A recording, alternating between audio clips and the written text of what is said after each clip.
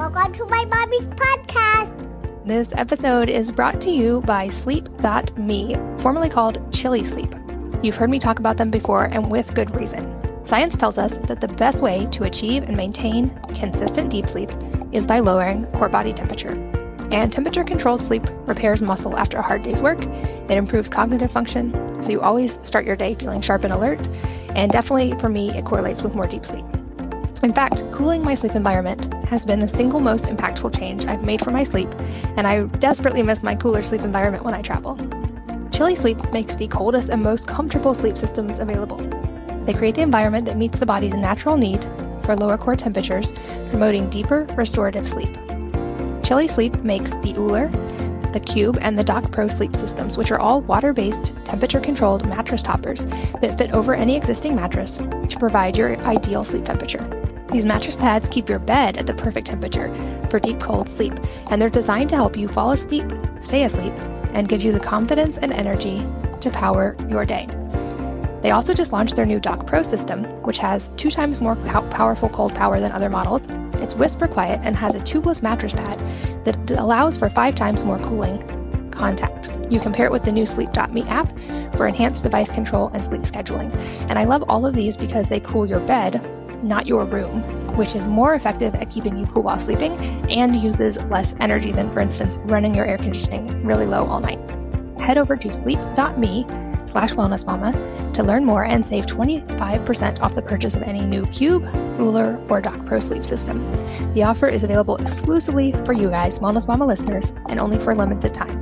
So that's sleep.me, sleep.me/wellnessmama to take advantage of these exclusive discounts. This podcast is sponsored by Wellness. That's wellness with an E on the end, which is my new personal care line of hair care, oral care, and now deodorant.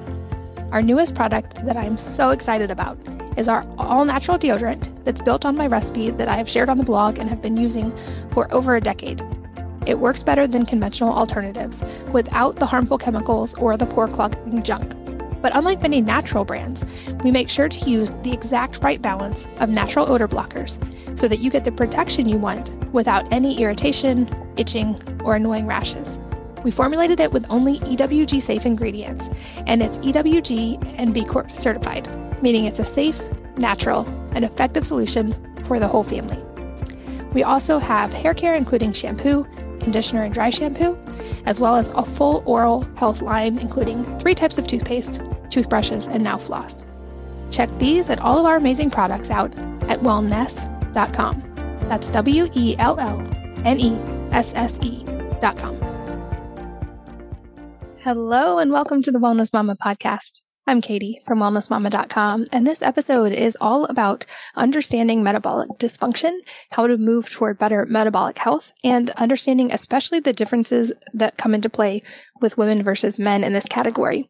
I'm here with Dr. Lauren Kelley-Chew, who is the head of clinical products at Levels. She's also led strategy and bioops for Verily Life Sciences, and she previously founded a Y Combinator-backed digital therapeutic startup for digestive diseases, as well as working as a private equity investor. She graduated from medical school at UPenn, where she was a Gamble Scholar, and she really loves focusing on building products and businesses that solve system-level products and making health available to everyone. In this episode, we go deep on what metabolic dysfunction is and why it's so important to understand, as well as why it is so drastically on the rise, even though our calorie consumption has not changed that much in the last few decades. We talk about the role of insulin in metabolic dysfunction, the personalization of the insulin response and what we can all learn from it, the shocking amount of added sugar that most people are consuming daily, why walking is one of the most powerful tools for blood sugar regulation and how to get the most benefit, how light impacts our circadian response and as a result our glucose and metabolism. And then we go deep on the topic of women's health and how women differ from men metabolically and what we need to understand to optimize our hormones and our health. And then how things change during our cycle, during pregnancy, and through menopause. And we end by talking about the 4 pillars that are the framework for optimizing metabolic health and how to optimize each one, as well as then how to get personalized with your own body's response. Beyond that, very, very fact-packed episode. She is incredibly knowledgeable and was really, really fun to interview. And I know that you will enjoy it as much as I enjoyed recording it. So let's join Dr. Kelley-Chew. Dr. Lauren, welcome. Thanks so much for being here. Very excited to be here. I am excited to get to go deep with you on some, I think, really important topics that are only becoming increasingly more important in today's world. We're going to get to talk about metabolic dysfunction and what the inverse of metabolic regulation and adaptability looks like, with a special focus on women's health, because like we talked about off air before we started recording, this has been, I think, a drastically understudied area of research. And I know you've talked about this, women not just being little men, and that there are differences which we can use to our advantage, which is the part I'm super excited to get into today. But to start broad, maybe walk us through kind of what are the criteria of metabolic dysfunction. I know that this is massively on the rise from the statistics I've seen, and I think you've called this the largest health crisis that's facing us today. So maybe just give us a broad overview of what is metabolic dysfunction. Absolutely. I think the best place to start is actually with what is metabolic health. And then we can talk about dysfunction and the impacts of that and why it is such a global crisis. So metabolic health really is just describing when our metabolisms are functioning optimally. Our body is made of about 37 trillion cells, and every cell needs energy in order to do its functions optimally. Metabolism is really just conversion of the food we eat into energy for those cells. So when all of those biochemical processes are happening smoothly, we call that good metabolic health. Unfortunately, primarily due to lifestyle factors like eating diets high in sugar and processed food, that process is often disrupted. As you mentioned, this impacts almost all of us, not just people with a diagnosis of prediabetes or diabetes. In the US right now, 9 out of 10 Americans have some marker of metabolic dysfunction. And I know that's certainly true for me. I was diagnosed with prediabetes when I was in my early mid-20s, and I was actually in medical school at the time. And I thought I was doing everything for my health, or what I believed was for my health. And so that's really to say that this is something that is impacting almost everyone, not just in the US, but in many parts of the world. And we'll come back to this, but specifically because we will be diving into the topic of women, in developed countries, about half of women, it's estimated right now, will die of completely preventable cardiometabolic conditions. So that's just one reflection of how serious this is. Absolutely. And I know there's also the clinical definition of metabolic syndrome, which looks at things like, I think, blood pressure, triglycerides, high glucose, which we're going to talk about today, and also things like waist circumference. And I know the numbers are really staggering on, especially in America, the number of people who have at least a couple of those criteria, and it's drastically on the rise. What I find interesting is when we look at the data, our calorie consumption has actually gone down over the last 30 years, but metabolic syndrome is on the rise during that same time period. So is, of course, diabetes, a lot of these problems, the cardiometabolic ones you mentioned. What do you think are maybe some of the reasons we're seeing this still very sharp rise in these? There's so many reasons. And I think this reflects the complexity of the body. For so long, we thought it was calories in, calories out. And I think there's so much evidence now that that doesn't really make sense, or that's not the full picture. Certainly, energy is one part of the equation. I think a piece of it that is really important to me that isn't as well known is the role of insulin.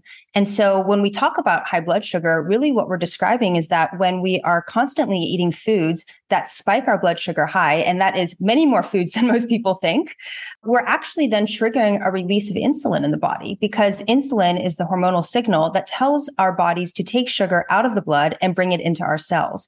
So when we're having a diet that's very high, that's resulting in very high blood sugar, we're also having a diet that's resulting typically in very high insulin.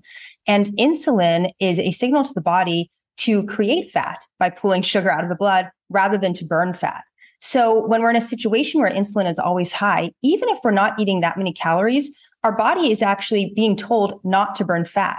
So we're in a situation where we are actually prevented from fat burning. And I think this is the piece that gets so often confused when people think about calorie restriction, is that they're doing calorie restriction, but the calories that they are eating are spiking their blood sugar and creating insulin. So they're in this somewhat bizarre and not physiologically typical state of being undercaloried, but having high levels of insulin.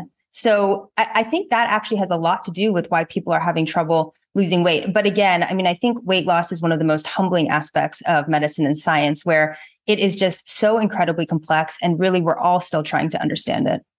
And to your point, it seems a tremendous amount of personalization that goes into this, and almost no hard and fast rules of like, this food universally is going to cause this response in the body, because we are all so different. But I do think you're right. If we look at the data, we've seen big shifts in not so much calorie consumption, but the type and makeup of those calories. And it's certainly, I look at like micronutrient availability and nutrient density in those calories has declined. We know pretty sharply, especially with the soil being depleted and a lot of these factors that we talk about on the environmental side.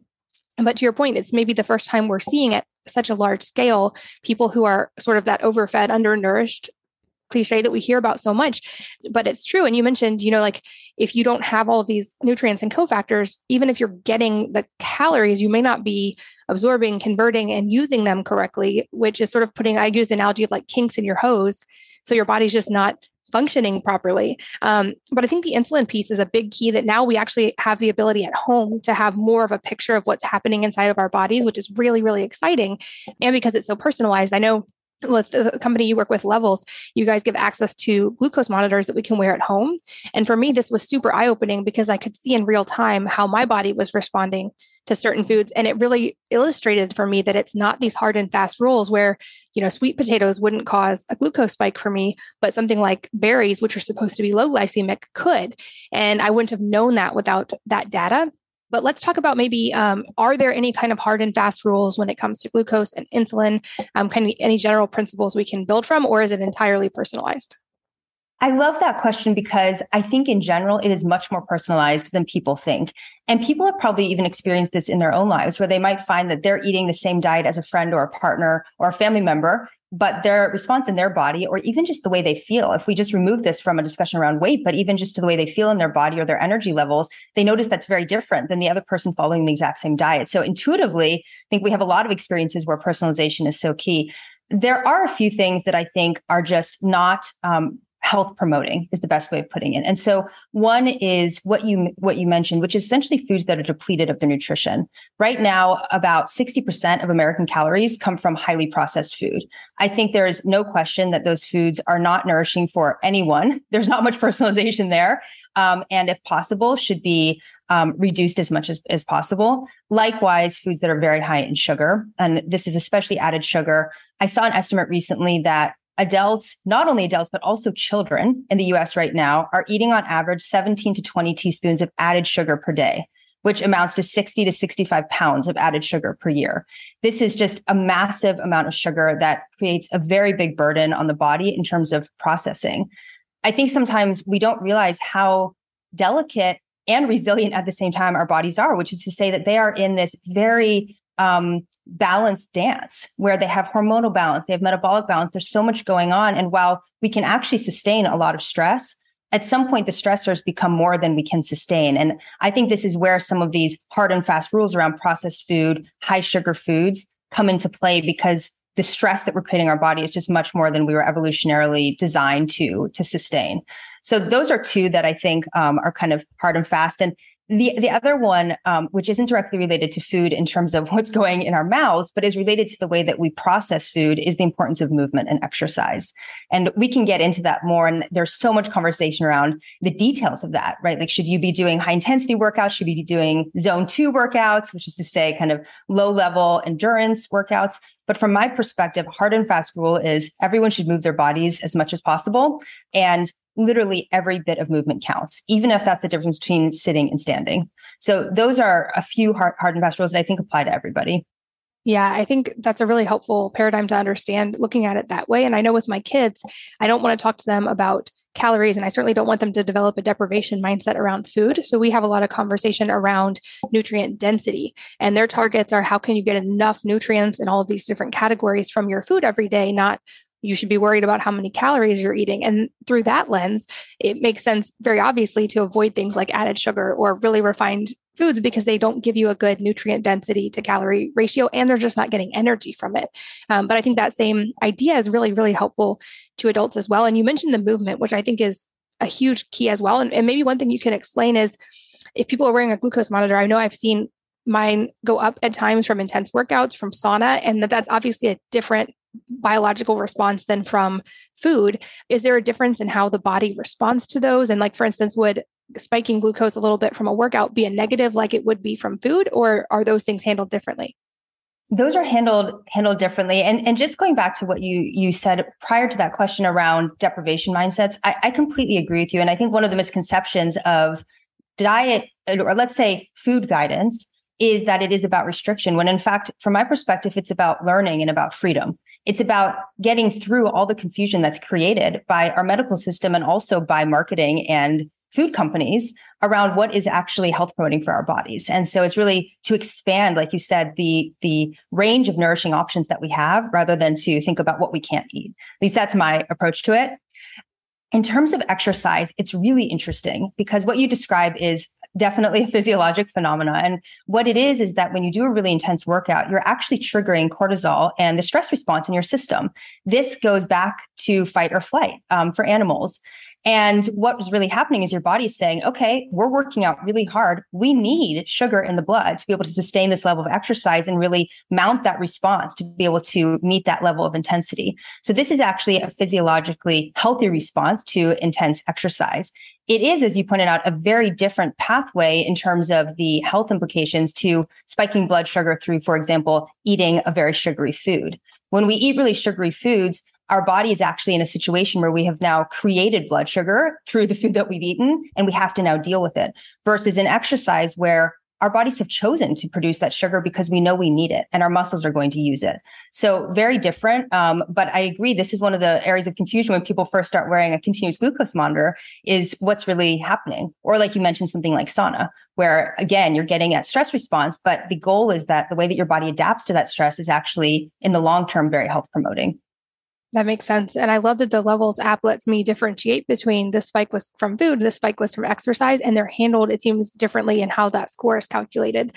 I'm very metric driven and I love data. And so I love that that gives you a number score and it's kind of like a game of beating the game and getting better scores. I know one thing I've seen mentioned a lot in the literature around this is even the benefits of people just walking. And I know that sounds like a very simple, almost not exercise, but to your point about movement being so important, but there seems to be something special about walking, especially after meals and what it can do for our glucose response, as well as from what I've read, walking is actually unique in that because it's a low level exercise, it seems to actually trigger fat burning versus that spike we would need from the higher intensity exercise. That's something I often mention to people, even if you are new and you don't have a lot of tolerance to really intense exercise, almost everyone can walk or, move in some way that's like walking.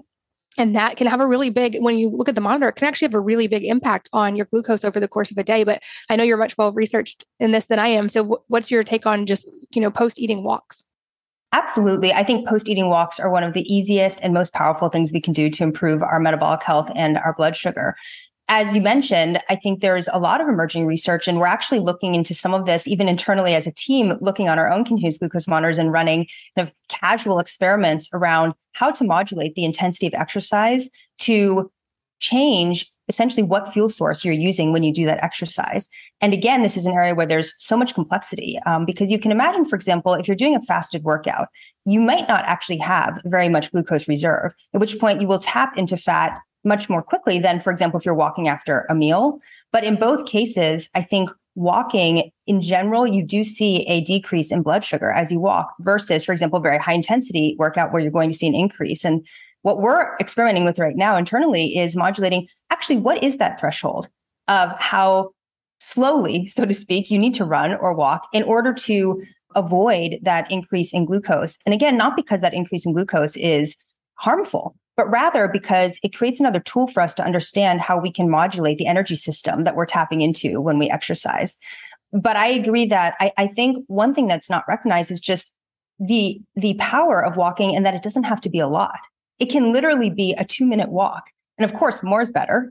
But for people who are really busy or maybe don't have a lot of safe places to walk or any of these types of things, you can get benefit out of walking through your house after eating like that actually, or walking up the stairs of your apartment building or picking your kids up and down, anything that uses the muscles, because muscles are just glucose sinks and they will suck that sugar out of your blood just like a sponge would with water. And you also mentioned the stress response link with this as well. And I know that sleep is also a component here because from the data, if we see even one night of impaired sleep changes your glucose numbers the next day, it changes your stress response, makes a huge difference. So I know one easy tip that I often recommend that's entirely free is just as soon as possible after waking up, going outside, getting light, which has a whole host of research, that morning light and our cortisol rhythms, but also just any kind of gentle movement, not high intensity first thing in the morning. But for me, things like mobility, I do a program called CARS, which is just controlled rotations of all the joints, which also helps then get nutrients into those joints after being still while sleeping. I feel like things like that are so underestimated in how big of an impact they can have.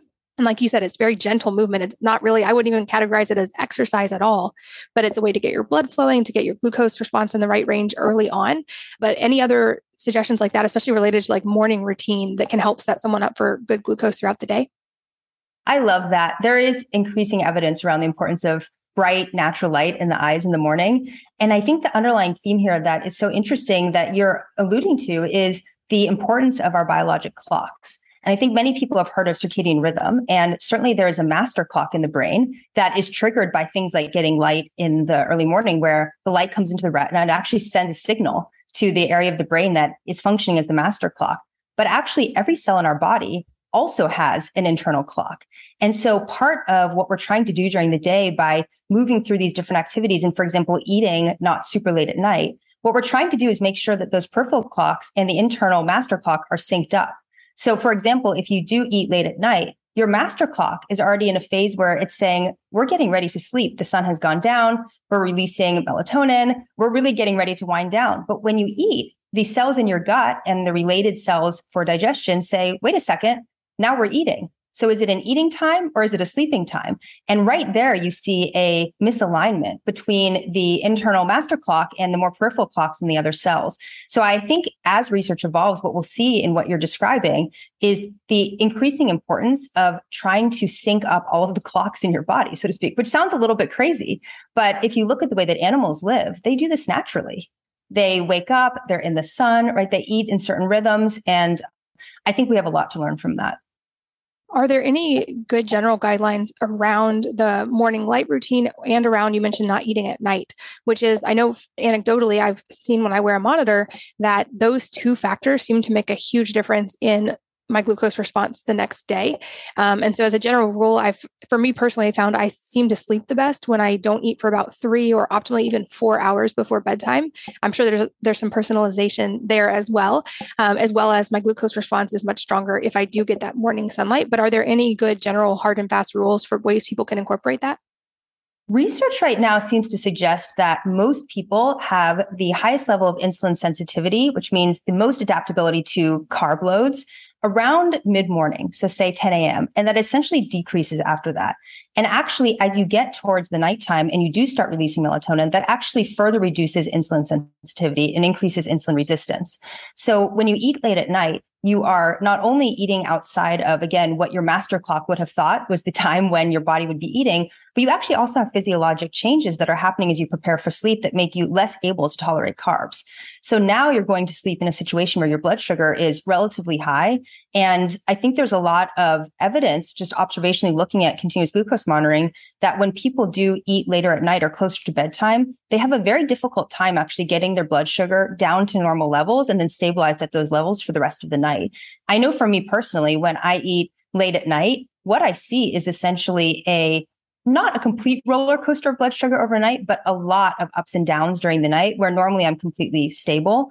And I think that's just one reflection of the likely disturbance in sleep quality that people experience when they eat really late at night.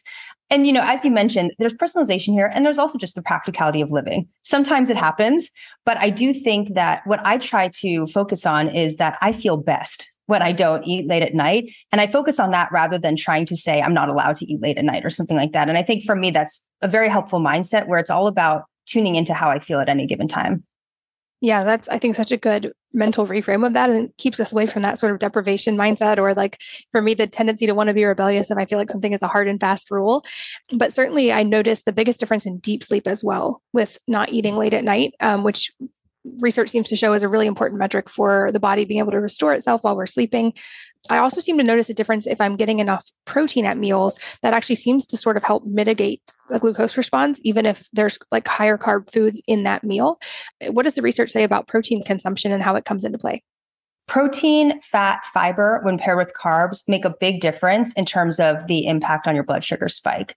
So I think the classic example is around, for example, going to a restaurant, completely empty stomach, and starting with the bread. That is going to produce a much higher glucose response than if you start with, like you said, protein, fat, or fiber. So let's say you actually start with, if you're eating meat that night, the chicken and some salad and some olive oil. By the time you get to that bread, the way that it's digested and the way that that converts into blood sugar is much more muted than it would have been otherwise.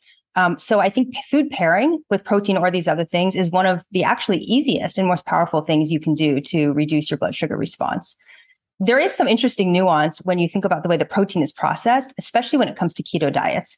And again, keto diets, the research there is still emerging, and certainly is still emerging for women, because keto, like so many things, has been mostly studied in men, and we can get into the keto diet. But keto diets have very, very low protein loads.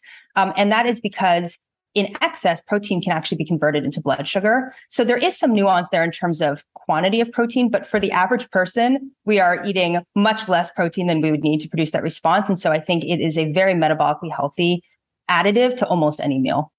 Yeah, I think that's an important distinction, like for the average person, because like you said, there's a lot of research in things like what type of movement, and should it be zone 2, or should we be hitting this heart rate for this amount of time, or should our, what is optimal protein consumption? But for the average person, we're not over consuming protein. We're not even probably hitting protein targets. We're not moving enough. We're not elite level athletes where it actually matters those really nuanced specifics of what is actually the absolute best thing I can do for my body. It's more of a, let's get more movement. Let's adequately fuel our bodies with the right consumption of micronutrients and macros before we need to start worrying about those more nuanced things.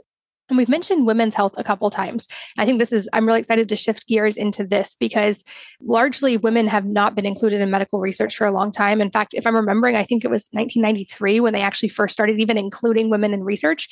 And for often it's, women are just thought of as like smaller men in these categories. And it's so funny to me because we have so much more hormone variation than men do. And so we might look entirely biologically different based on, even just different parts of our cycle. So to start broad, maybe just give us a rundown of some of the factors that come into play when we look at women versus men in these different categories. I'm so glad that we're talking about this because, like you said, this has really been a neglected area of research, in my opinion. But in reality, women are actually at higher risk of metabolic dysfunction and the downstream effects of that dysfunction. And this is due to sexual differences, but also gender differences, which is to say the impact of genetic and physiologic differences, but also socially constructed differences and differences in the lived experiences of men and women. And so we know, for example, that by age 45, women are more likely than men to be overweight or obese, and women are more likely to struggle with blood sugar throughout their lives. In fact, I think as we mentioned at the beginning of this, there is a very large percentage of women who, unfortunately, in developed countries will die from completely preventable cardiometabolic disease. It comes out to essentially one woman every 80 seconds passing away from these preventable cardiometabolic conditions.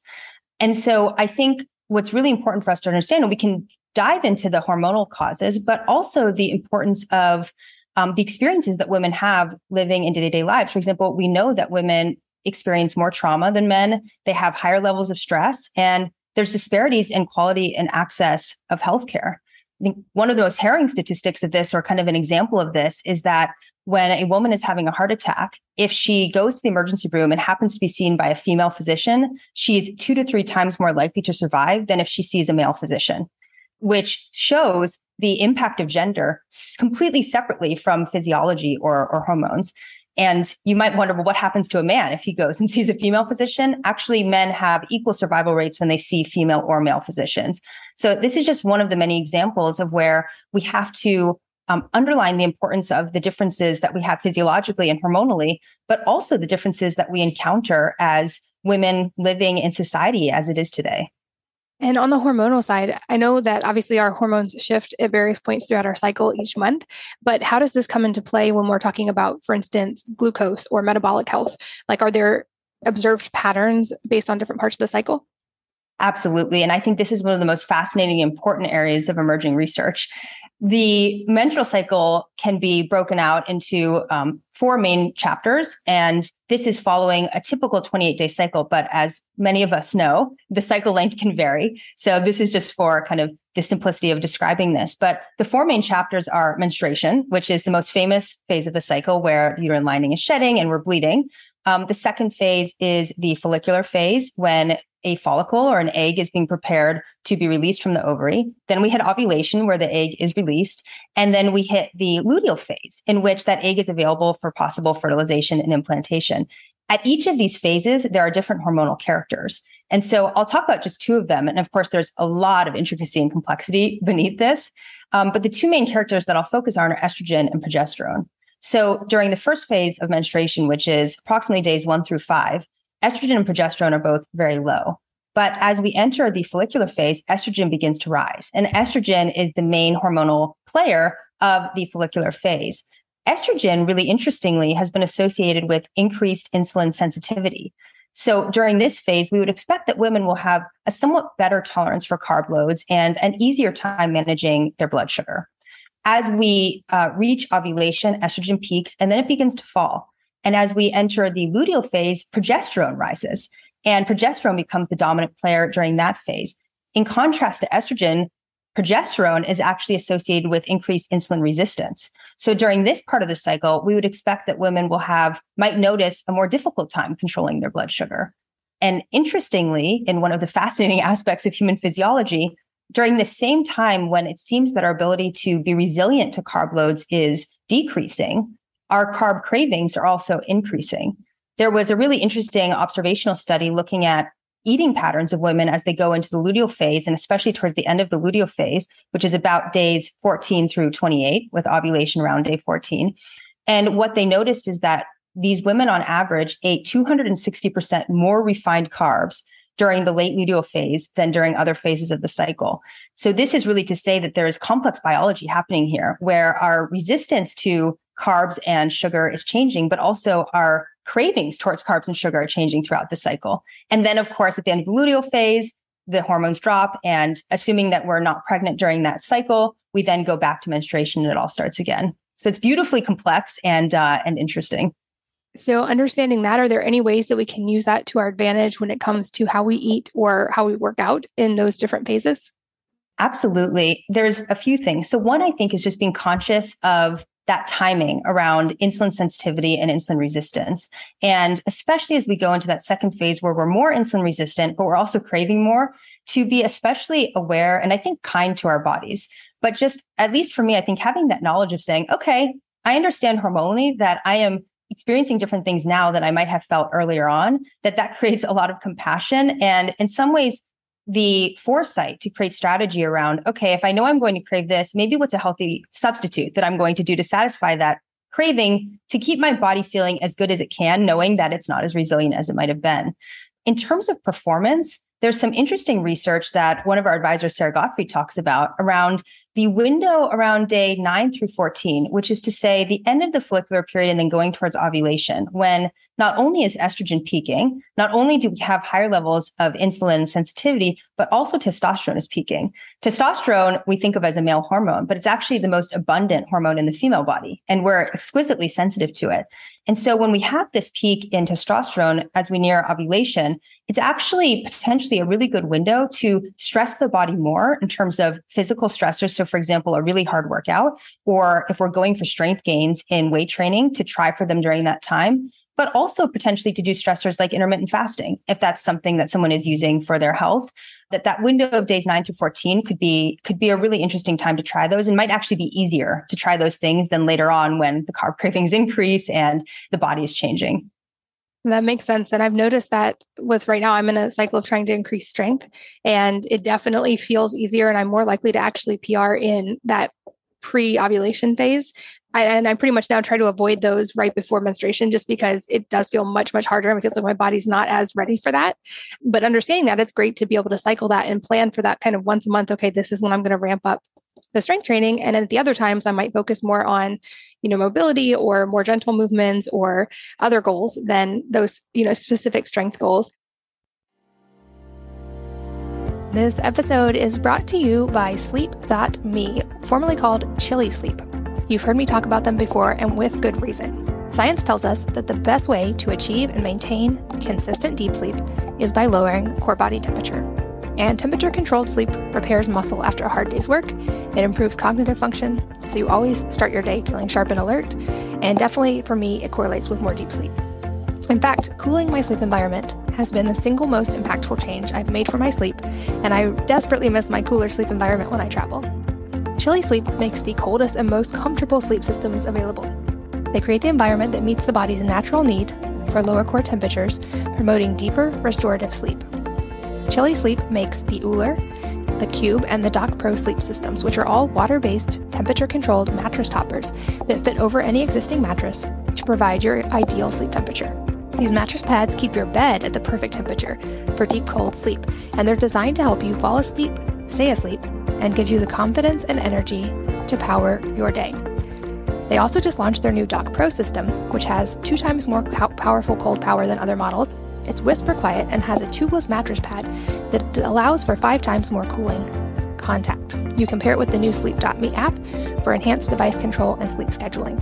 And I love all of these because they cool your bed, not your room, which is more effective at keeping you cool while sleeping and uses less energy than, for instance, running your air conditioning really low all night.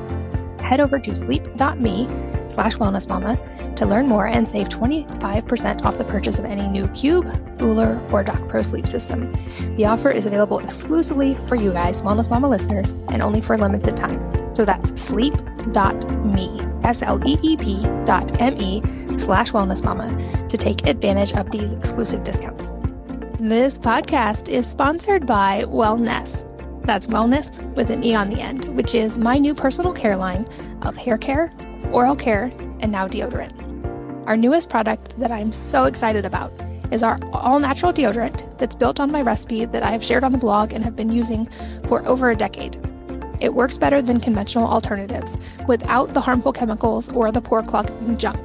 But unlike many natural brands, we make sure to use the exact right balance of natural odor blockers so that you get the protection you want without any irritation, itching, or annoying rashes. We formulated it with only EWG safe ingredients, and it's EWG and B Corp certified, meaning it's a safe, natural, and effective solution for the whole family. We also have hair care, including shampoo, conditioner, and dry shampoo, as well as a full oral health line, including 3 types of toothpaste, toothbrushes, and now floss. Check these and all of our amazing products out at wellness.com. That's WELLNESSE.com. What about when it comes to weight gain? Because I know this is a big topic across the board, of course, and we see the stats about obesity on the rise, but it does seem like it affects women more than men, at least from the data I've seen. And I'm guessing there's a hormonal component here as well. What are the intricacies there, and what can women understand that can help them if weight is an issue for them? There's so many different ways of approaching this. And I think there are hormonal differences in women, just generally speaking. And then there's also hormonal imbalances that are very common in women that can lead to weight gain. So I'll talk a little bit about both of them. On the first one, the role of estrogen, along with many other hormones like growth hormone, play a role in weight. And I think an interesting way of looking at this is as women approach menopause and estrogen begins to drop, growth hormone begins to drop, and of course, other hormones begin to drop as well, you often see a change in where the weight is distributed, an overall increase in weight, and also changes in lean muscle mass. And so, for women who are having different estrogen levels, even prior to menopause or outside of the window of menopause, it demonstrates the impact of hormones on those various factors. I think when we begin to see lean muscle mass decrease, for example, that is so intricately related to weight and to blood sugar because muscles are a really important glucose sink. So if lean muscle mass is decreasing, then you're likely to be less resilient to blood sugar, which means you're likely to have higher insulin, which means you're likely to have more stored fat. Another window into understanding weight and women, I think, is looking at hormonal imbalance, which is actually really, really common. And so one of those common ones is polycystic ovarian syndrome, which impacts about up to 1 in 4 women. So this is of reproductive age. This is extremely common. And it's really a complex metabolic and hormonal imbalance. And what you see in those cases is that increased insulin, and again, if you have increased insulin, even without a PCOS diagnosis, this is the same physiology that is probably happening in your body. Increased insulin actually communicates to the ovaries, which are very sensitive to insulin, that they should pump out more hormones. And some of the hormones that they pump out are hormones like testosterone and other androgens, so characteristically male hormones. These directly result in a tendency towards weight gain. And then that weight gain further often creates more insulin resistance because now you have higher levels of fat around the organs and in other parts of the body. And that creates higher levels of insulin, which then signals back to the ovaries to create more hormones. And so you end up in this cycle of essentially high insulin levels and signals to the body to create fat. And again, even outside of a formal diagnosis, this is a process that can be happening in any woman's body in response to high insulin. So I think there are so many factors here, and a lot of it circles around metabolic balance, hormonal balance, and low levels or high levels of inflammation, which is what really high insulin is creating, is a state of inflammation, state of high cortisol, all of those things combined. What are some of the steps then to breaking that cycle? Because it seems like a vicious cycle that will continue to perpetuate if we don't interrupt it. So what are some of the ways that women can interrupt that cycle with hormones and insulin? This is one of the reasons that I love talking about metabolic health, because I think you said the word superpower at the beginning. We have so much power in reversing this.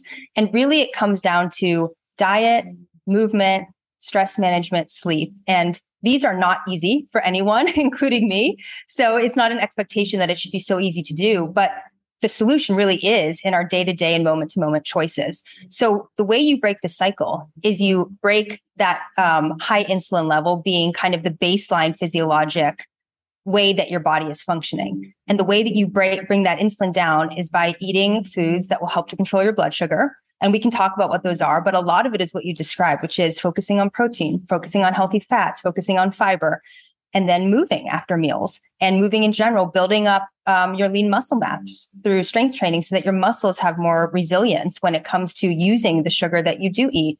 Like you pointed out, getting high quality sleep, starting the day in a state of low inflammation rather than high inflammation, telling your body it doesn't need to be in fight or flight mode, and then continuing that through stress management throughout the day. All of those things combined will actually bring insulin levels down very quickly. And you can break that cycle very quickly. There's been amazing research on how quickly these changes can occur. And I know for me personally, within probably 1 week of making dietary changes, I saw my blood sugar completely stabilize. My fasting insulin dropped tremendously and everything clicked into place. So I get so excited about this because there's so much that we can do. We don't need a magic pill. We have tools that we can use ourselves in our day-to-day lives. Yeah. And I think having access to the data side of it and being able to see that change happen is very motivating and also helps you stick with it. Plus, it seems like for most people, there's that first couple weeks can be a tough window where there's a lot more willpower that comes into play. But as the hormones start shifting and insulin starts changing, it actually gets much easier to maintain. So I think people, if they go into it with that expectation, it's that like the first 2 weeks might require some discipline and willpower, but that it gets easier. It's helpful to get through that initial kind of transition phase. And I love that you mentioned strength training and lean muscle mass as well, because I think this is another place we've seen disparity in the past where guys have always sort of been encouraged to do strength training. That was always more socially acceptable for guys. But the data is really staggering when I've looked at it on the importance of those for so many aspects of longevity as well. Not even just what our physique or what we may want to look like, but the data surrounding strength training and maintaining lean muscle mass as we age makes a huge difference. And it's also an area where I think about the idea of compounding a lot in my life in business and in work, but also it really applies here where you're getting continual benefit over time. So even though building strength may be a slower process than just, doing cardio to try to burn calories immediately, maintaining that muscle mass and growing it over time actually helps us to have a better metabolic response at rest too. So there's so much compounding. Kind of peripheral to that, another thing I think that can maybe be a useful tool, you mentioned intermittent fasting. And I love that you brought it up in a context of cycle specific to women. But there does seem to be some really fascinating research through people like Sachin Panda and others around intermittent fasting, or what he calls time-restricted eating or feeding, and how that can influence our glucose response and hormones in many other ways. So I'd love to get your take on eating in a more time-restricted window, even for someone who isn't going to necessarily do longer fasts, and also what blood sugar and insulin look like when we do longer fasts to sort of reset those pathways. I think that the field of intermittent fasting is so fascinating, and is really the research there is being published at a really exciting pace. So I think we'll know much more about this as we go forward. But to your point, I think there's no question at this point that can be very health promoting. One thing that I think is interesting is when it comes to women, we actually we have, of course, as we do with everything else, much less information about the impact specific to female physiology.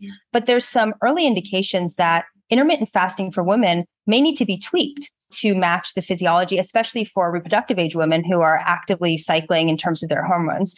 So there's this balance between the benefits of intermittent fasting and also the stressors that are created, and specifically the release of cortisol that some women seem to experience as they increase that fast beyond a certain amount of time.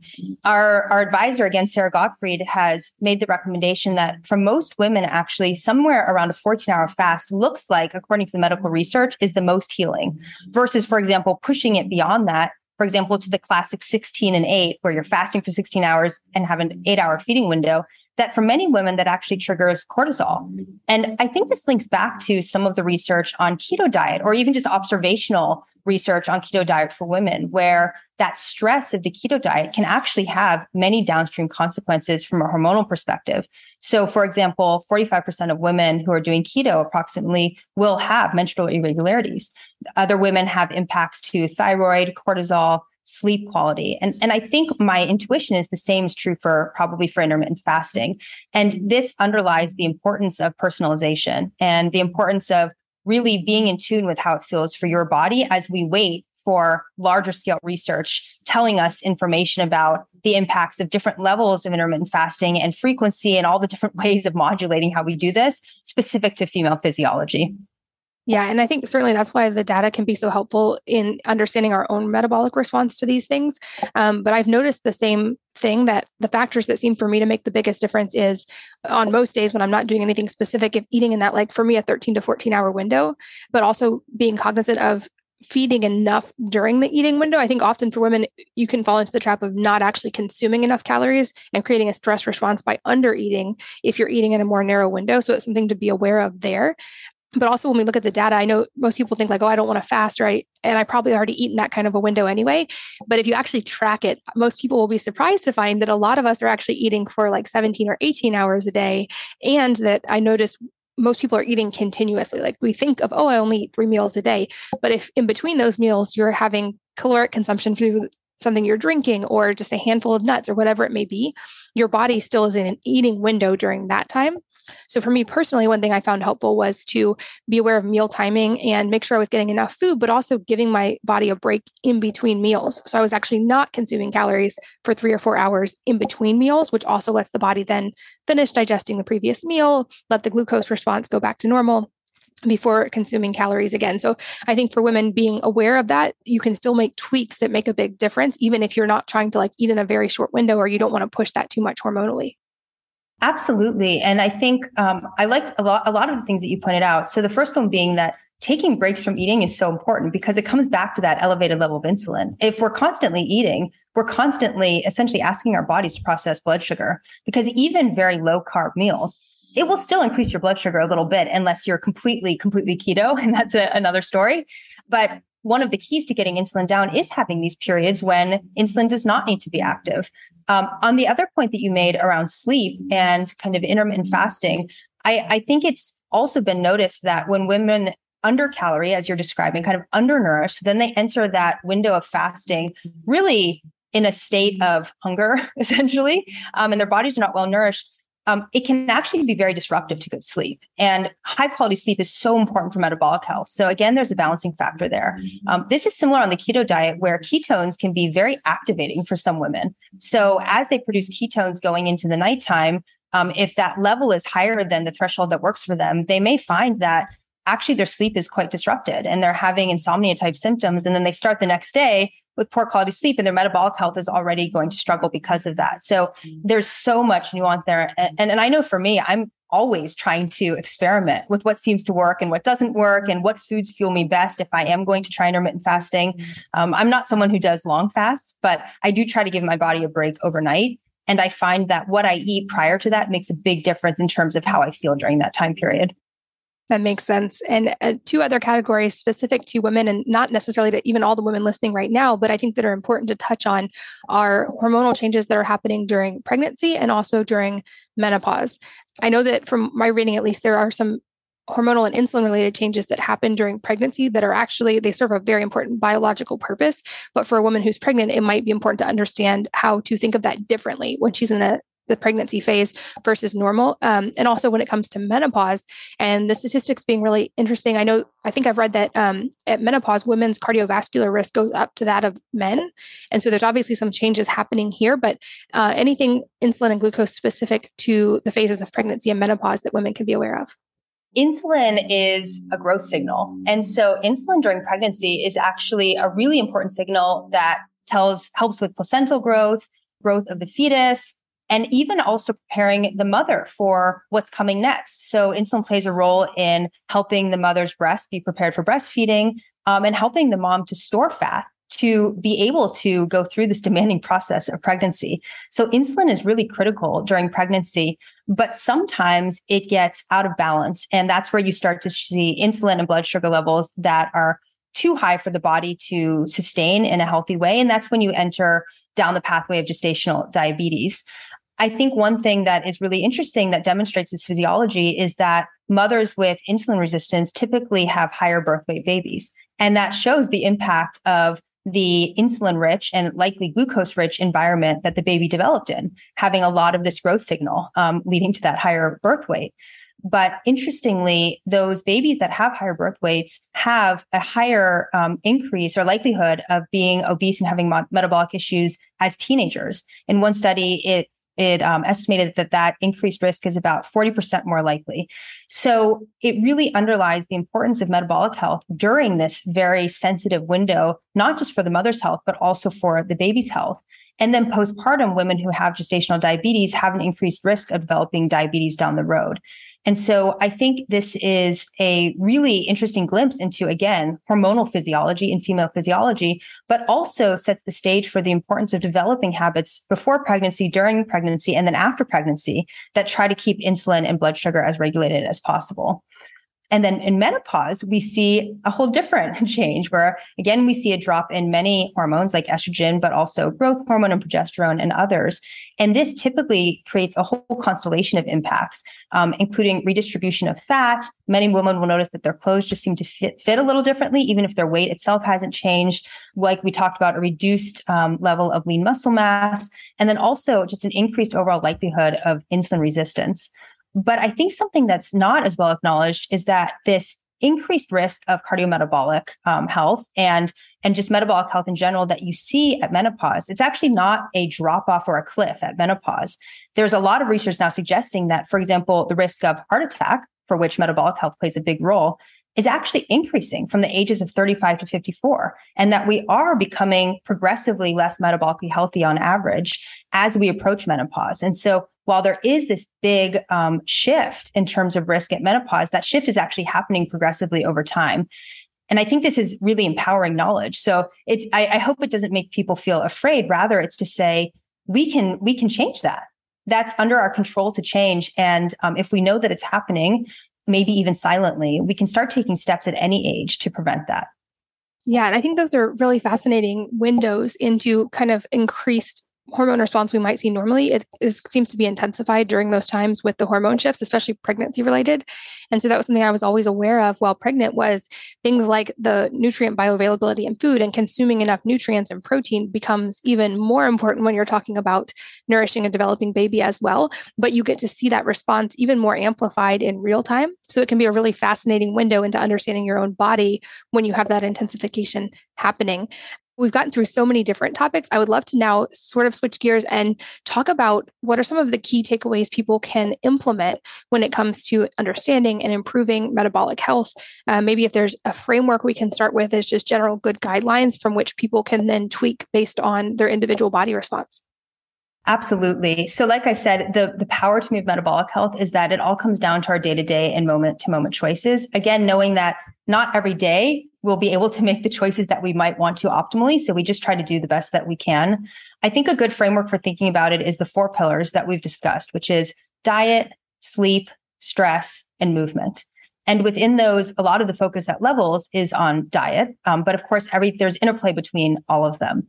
So when it comes to diet, some of the main principles that people can follow is one, trying to avoid high sugar, highly processed foods and refined carbs. I think that is the blanket approach that will, for most people, get you to a much better state of health than you're already in if you're doing those things. The second thing is to think about pairing your carbs with fat, protein, and fiber, as we talked about, to just slow down the rate of sugar absorption when you do eat carbs. Likewise, to think about timing. So in addition to pairing foods, the timing of when you eat your carbs, with it being better to eat carbs after the fiber, fat, and protein than before. And then layering onto that, nutrient density, as you described. So the goal is not just to have a flat glucose line. In fact, I would say the goal is not to have a flat glucose line. The goal is to optimally nourish your body with the highest nutrient dense foods possible while maintaining a relatively stable blood sugar.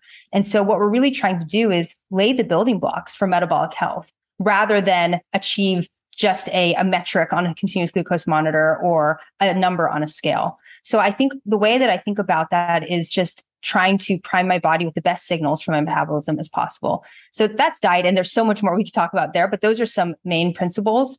Movement, any movement is beneficial. That's my personal philosophy. Strength training, as you mentioned, has a lot of benefits for metabolic health. I think of strength training like you do as an investment in the future of my metabolic health.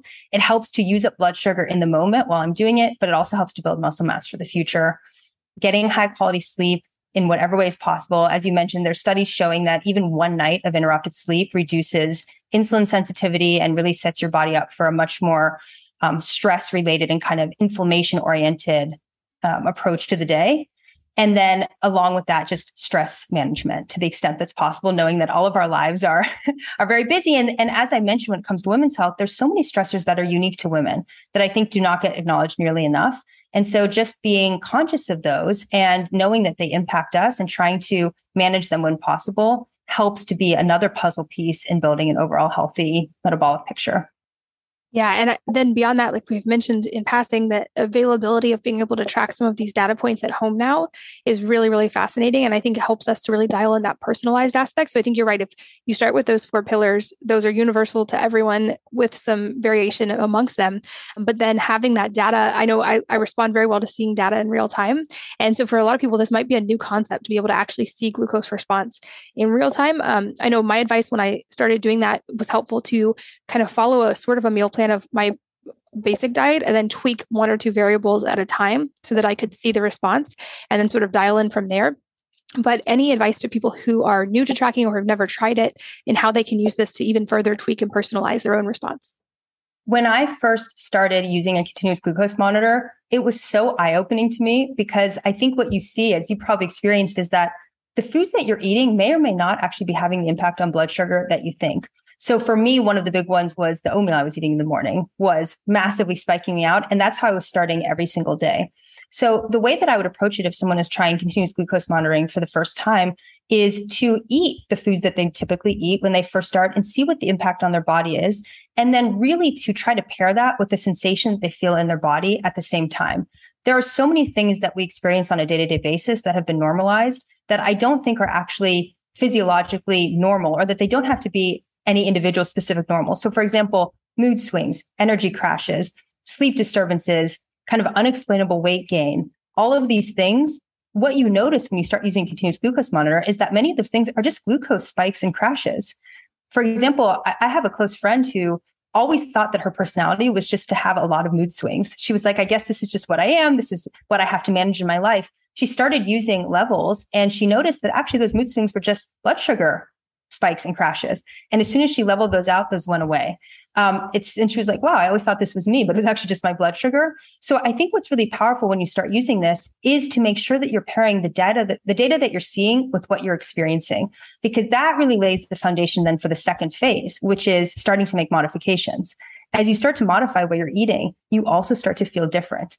And ultimately, the goal of all of this real-time feedback is that down the road, you have such an understanding of your own body that you can always use a metric or monitor. And like you, I love data, but also that you have an internal biosensor, so to speak, that tells you when you eat something, wow, that really didn't make me feel good. And I suspect that's probably because it increased my blood sugar. And actually, I don't want to feel like that. And I'm not going to make that choice again. That's the gold standard to me of all the excitement around technology and biosensors is that ultimately we're training ourselves to be our own biosensors. And we're just learning how to be more and more tuned into ourselves in the way that we want to feel.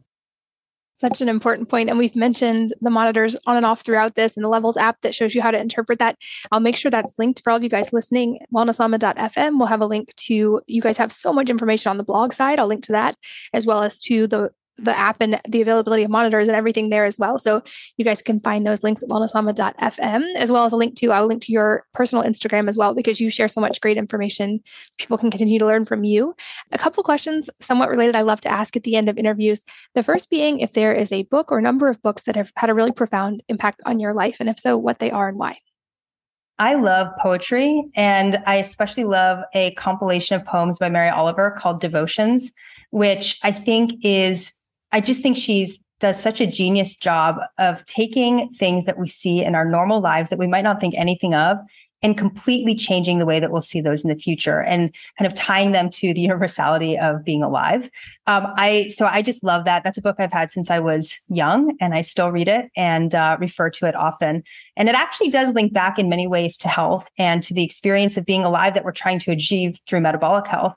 She has a quote that I love that's not from that book, but is from her essays. But I think it is seen in this book, which is that attention without feeling is only a report. And to me, that links so closely to even all this discussion around data and metrics, where there is an element of this, which is about learning to pay attention to everything around us, to all the choices we're making, and to the way our body is, but pairing that with feeling and pairing that with like I said, the universal experience of being alive. Because ultimately, for me, health is really not about, as we've talked about, restriction and rules and trying to achieve a certain physique or a certain even length of life. To me, it's really about being as alive as possible and experiencing everything in our lives to the fullness of whatever it is that we want to experience. So that's what Mary Oliver reminds me of. And that book is always, always in my house.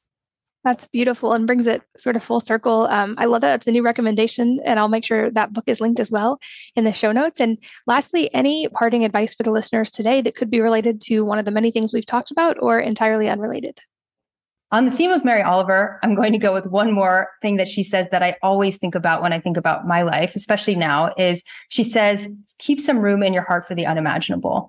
And I think, I've spent so much of my life, especially during academic training, medical training, and I think creating this more scientific mindset where a lot of it is about trying to control the unpredictable, right? Like trying to control what happens in our lives, trying to control all these things, when really the experience of living is unpredictable. And that's the beauty of it.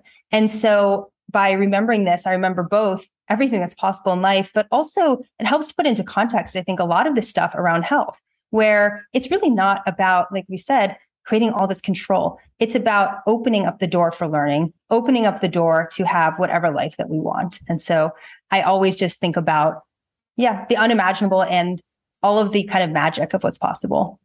That is a beautiful quote, and I think a perfect place to wrap up for today. But I have thoroughly enjoyed this interview, learned a lot from you, and I'm very grateful for the work that you do and the work that you guys are doing with so many thousands of people through Levels. Thank you so much for your time and being here. Thank you for having me. And thanks as always to all of you for listening and sharing your most valuable resources, your time, your energy, and your attention with us today. We're both so grateful that you did, and I hope that you will join me again on the next episode of the Wellness Mama podcast. If you're enjoying these interviews, would you please take 2 minutes to leave a rating or review on iTunes for me? Doing this helps more people to find the podcast, which means even more moms and families can benefit from the information. I really appreciate your time, and thanks as always for listening.